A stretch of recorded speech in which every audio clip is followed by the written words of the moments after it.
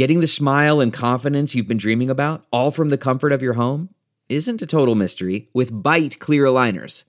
Just don't be surprised if all your friends start asking, "What's your secret?" Begin by ordering your at-home impression kit today for only $14.95. Byte clear aligners are doctor-directed and delivered to your door. Treatment costs thousands less than braces, plus they offer flexible financing, accept eligible insurance, and you can pay with your HSA FSA. Get 80% off your impression kit when you use code WONDERY at Byte.com. That's BYTE.com. Start your confidence journey today with Byte. WQAD Podcast Network. The Cities with Jim Mertens, a production of WQPT, PBS for the Quad Cities region, a podcast in partnership with WQAD. What's going on in the Quad Cities? Activities, events, fun, politics, sports, local issues and opinions. And now, your host, Jim Mertens. I'm Jim Mertens, and this is The Cities. When is a library not a library? And when is a gym not a gym? The Two Rivers YMCA and the Rock Island Library plan to transform the old Tri-City Jewish Center into a new library and gym combo, bringing together the opportunity to exercise both the body and the gray cells while also becoming a neighborhood linchpin. The YMCA's Annika Martin joined us to talk about the ongoing fundraising campaign and the unique idea behind this very different facility. Where did the idea come from to bring two big different concepts? If you think about it, the YMCA, which is thought of more as physical fitness, and the library, which is more, let's say, mental fitness, for lack of a better term. You know, it really ended up being kind of one of those perfect place, perfect time kind of things. The library was looking for a space to continue serving the community near the old 3031 branch. And the Y's always had a program office in Rock Island for the last several years, and we provide school-age care programming and the food program in collaborations with the Rock Island schools, but we wanted to be able to serve even more in Rock Island, and the former Tri-City Jewish Center was becoming available. It is a wonderful and unique space, but it was far too large for either of our organizations to use alone. So sharing the space just seems to be a natural fit, and we're really excited about it. Has this been done before? Because it seems like a great idea is to combine the two, as you said, make the most of both of your strengths in a building that was too big for either one of you individually. Right. We're not the first YN library in the country to collaborate like this. We're certainly the first in this area, but we're really excited about the partnership and what it can bring to Rock Island. Yeah, because let's be honest, and I don't mean this in a mean way, but the Two Rivers YMCA has got a great name, but it's always been thought of as the Moline YMCA. So this is really important for you guys to expand into Rock Island in this way. Right. I mean, like I said, we have a wonderful collaboration with the Rock Island Milan School District, and we have been serving that community for quite a while. This will just give us a bigger footprint in the city. Well, and as you pointed out, it's near 3030. So is that a good neighborhood? Is that an interesting place for you to expand?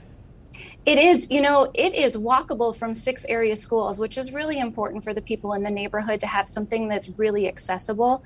And so the location is perfect. You don't think, now mind you, this is the old Tri-Cities Jewish Center. You don't think of that as a place that you can build a gym and things along that line, but you're really adapting this building as best you can. We are. It's a great building. It has great bones, and there are already some wonderful spaces for our needs. There is a gymnasium in the building already and a very large kitchen, but we do plan to do a major renovation that will outfit the building and make it more efficient for both the library and the Y needs. And that explains the capital campaign that has just kicked off. Explain that to me. Well, our goal is to raise $7.8 million. We've been working really hard on this, and we just have so much gratitude for all of our donors so far. Already to this point, we've raised over $7 million, and that's come from about 180 donors, foundations, organizations, families, individuals. It's been really amazing to see the support from the community. We've already surpassed the 90% mark, but we still have some work to do. So right now we're in the community phase of the campaign, which is really exciting because this is when we've made our project public, and we're sharing the good news with the entire community. And it's really the support and the buy-in from the community that's going to put us over the top. That's what I was wondering in particular, because you can get the corporate donations and you can get the philanthropists that are taking part in this. How important is it to get this community backing? And we're talking about, you're talking about 7.8 million.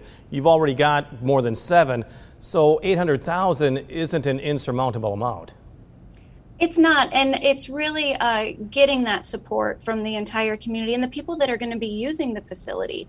That's really going to help us reach, that final stretch, and it really helps people feel more involved too. We're really excited.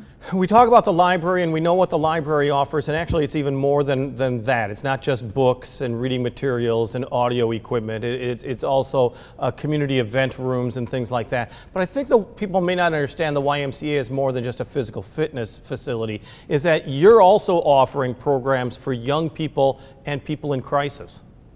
That's very true. It is the first thing you think of with this project is working out and books. And you're right, there's so much more to it than that. The Y will have a wellness area like you would expect, but we're also going to have areas for youth programming, classroom areas for chronic disease programming like Livestrong for cancer survivors, and Body in Motion for people with Parkinson's, and so much more. There's a child watch area, which is a safe place for children to be while parents are using the facility. And the kitchen, there is an amazing kitchen in this facility.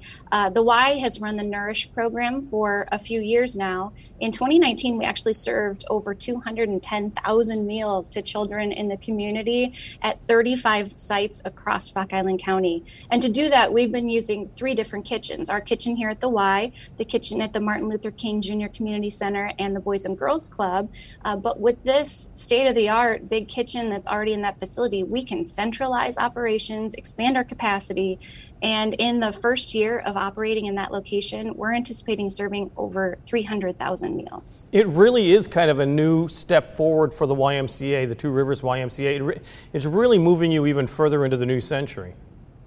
It is. We can't wait.